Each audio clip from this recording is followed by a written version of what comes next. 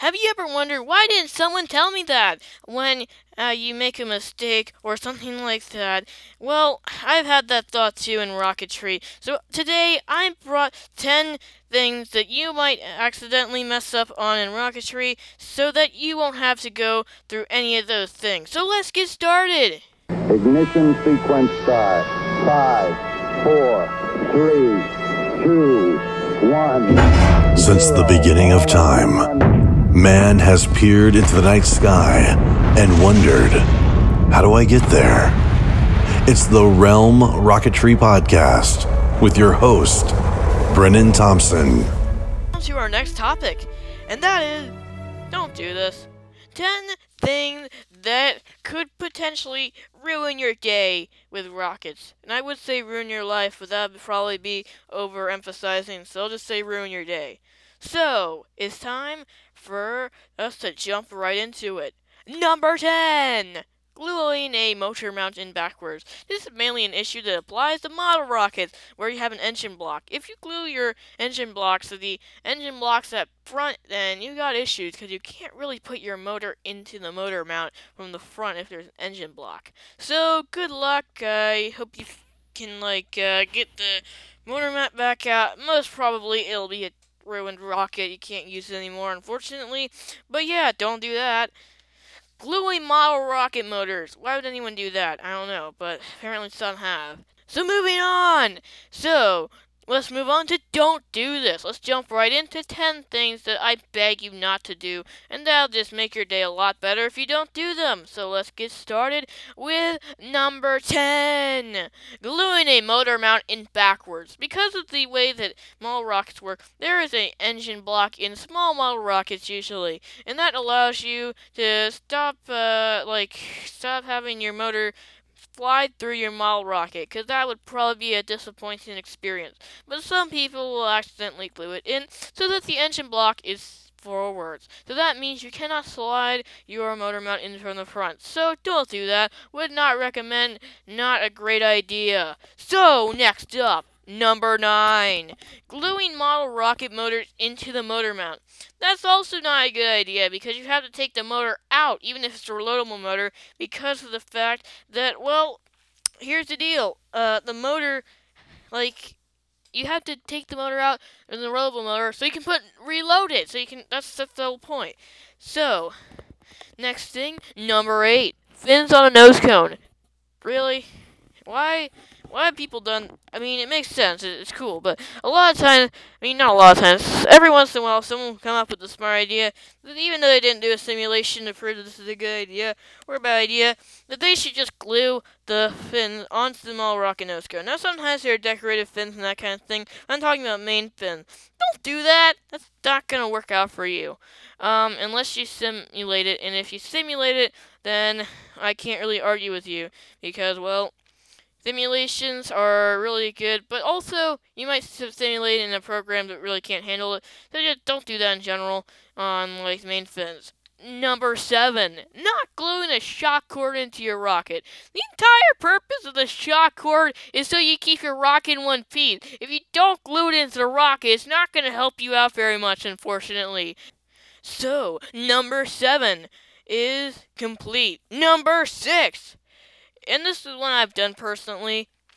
Using wood glue to glue couplers. There is something fundamentally wrong about this.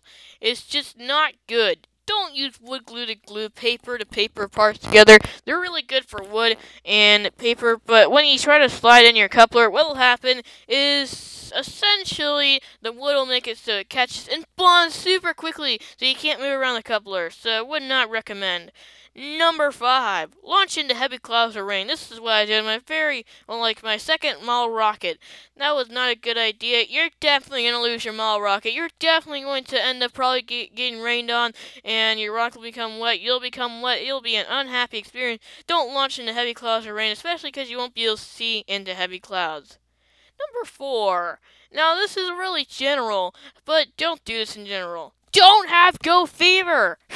This is a term commonly used in many things, including rocketry. Go fever is essentially when you're like, I gotta do it, I gotta do it, I gotta do it. I'm not gonna stop, nothing's gonna stop me, even though my rocket is only half assembled and there's only 5 more minutes in storage so I can launch.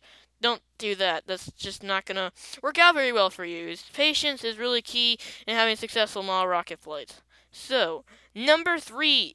Buy too big of model rocket motors unless you are willing to lose a rocket. What I mean too big is like, let's just say your launch site is your small backyard. The biggest you can probably launch in there is a Micromax, if anything at all.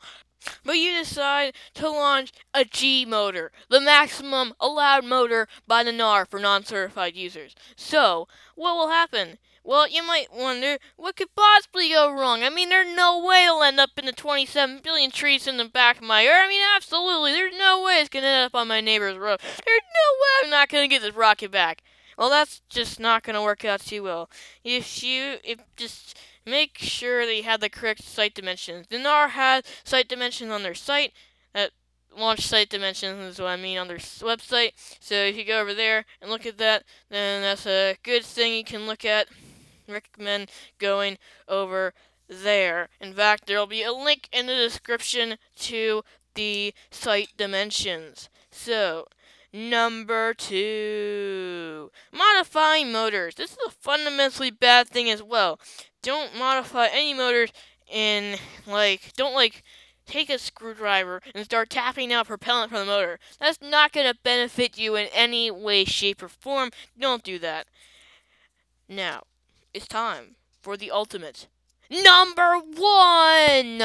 Crazy as it sounds, this sometimes happens. But people will take their paper towels and be like, oh, I have a great idea. Let's not buy recovery wadding. Instead, let's use super expensive paper towels instead. And let's also just use those for recovery wadding for our rockets. Now, that's just not a good idea. The reason why is the recovery wadding will probably catch on fire and start a fire in the grass potentially. Don't use the paper towels as wadding. Now, if you flame-proof, it doesn't technically work, but just buy recovery wadding. So, do not use non-fireproof paper towels as recovery wadding. Highly recommend you follow that tip there. That's really going to help you in life if you don't start fires unintentionally because you could just use recovery wadding. But anyways, yeah, that's it for that topic. Thank you for listening to the Realm Rocketry Podcast. If you enjoyed this content, then please go tell somebody about it. It's the number one thing you can do to help grow our show. And if you would like to ask us a question, go to the contact section of our website, link in the description. But for now, remember, what could go right? Safety third! Bye, everyone, and we'll see you next time.